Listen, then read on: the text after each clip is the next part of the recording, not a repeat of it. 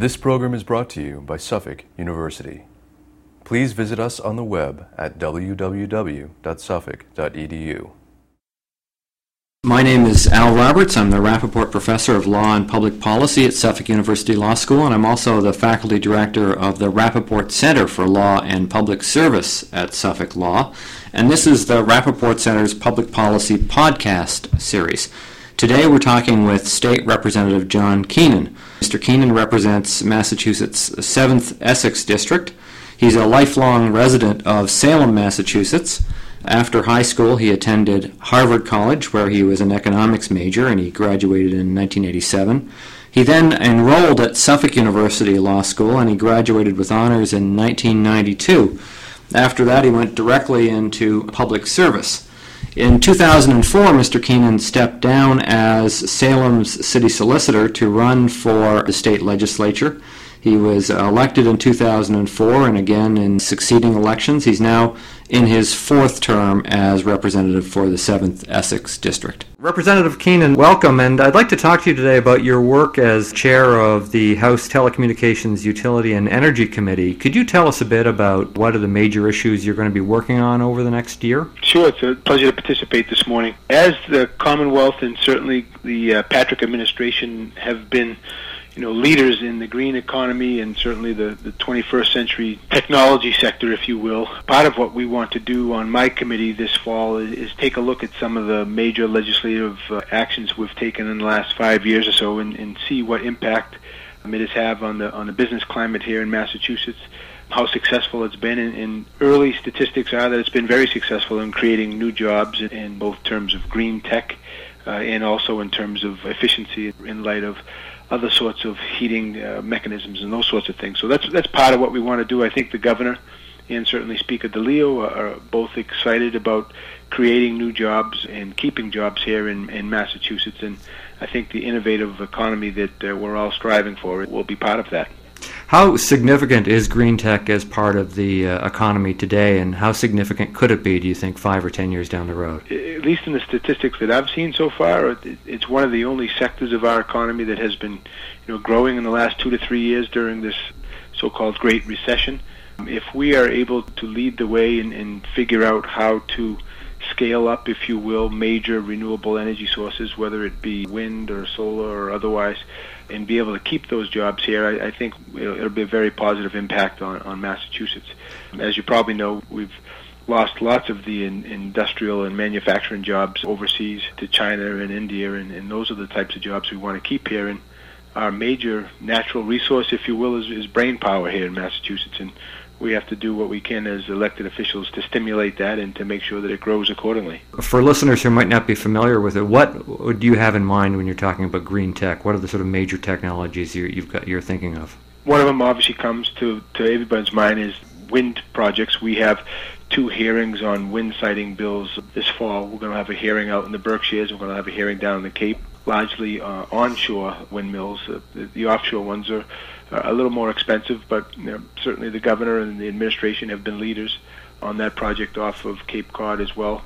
Those are the types of technologies. Hydrokinetic technology is something that a couple of our representatives have been looking at, see if there's a way that we can take the energy from water sources that are plenty here in New England and certainly in Massachusetts. We need to continue to look to see if there are ways to improve and make more inexpensive solar technology, although it's a little more difficult in this part of the country, if you will. But those sorts of things I think we need to take a look at. And one of the things that came to our committee early on was also the issues around nuclear power, and certainly in the aftermath of Japan, making sure that Plymouth Station down in that part of the state is safe and that Seabrook is running appropriately, and even Vermont Yankee, trying to make sure that they're all run in a manner which would not lead to any type of issues that came up in Japan. So those are all parts of the, I think, 21st century renewable energy phase.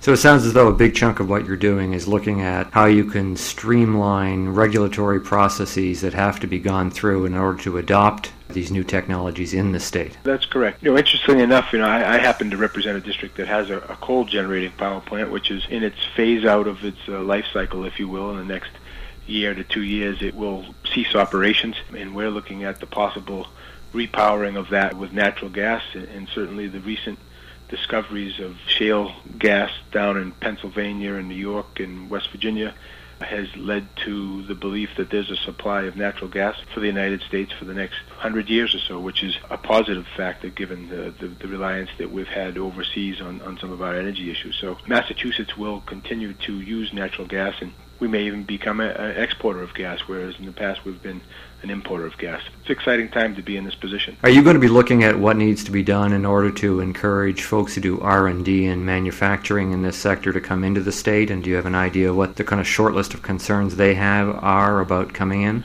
Yeah, certainly after the Evergreen situation that arose regarding solar cells, actually, I think we have to be careful as government sort of picking winners and losers.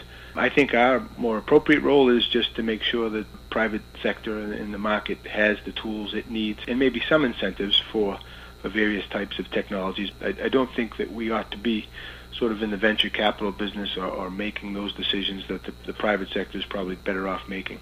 But having, the brain power that we do and having the number of private and public institutions that we have here, there is a lot of research going on and will continue to go on. We're also one of the leading regions in the country of venture capital. So between here and California, there is lots of experimentation going on that I think will lead to new sources.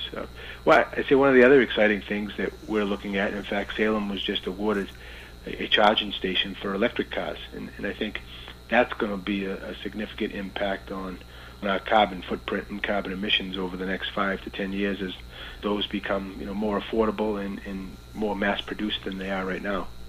Now, the state's in a very difficult budget situation at the moment and probably will be for a couple of years. Does that affect the state's ability to encourage green tech, or is this not really a budget issue? Yeah, no, it certainly does. It becomes a budget issue for us. I mean, the good thing is that revenues seem to be turning around. The bad news is we're still so far behind from all the cuts we've made the last 3 or 4 years. It's going to be a while before we catch our breath and are in a position to be able to make some additional investments in areas that we probably would like to. But again, given the strength of the economy, that we are better positioned than lots of other regions because of diversification of technology and the business climate here, I think we're going to come out of this recession better than a lot of other areas. And I think you'll see private investment both on the venture capital side and equity side seeing that sort of investment that's going to pay off. Well, Representative Keenan, this is a really exciting area of study, and thank you very much for talking with us today. Well, it's a pleasure to be with you this morning.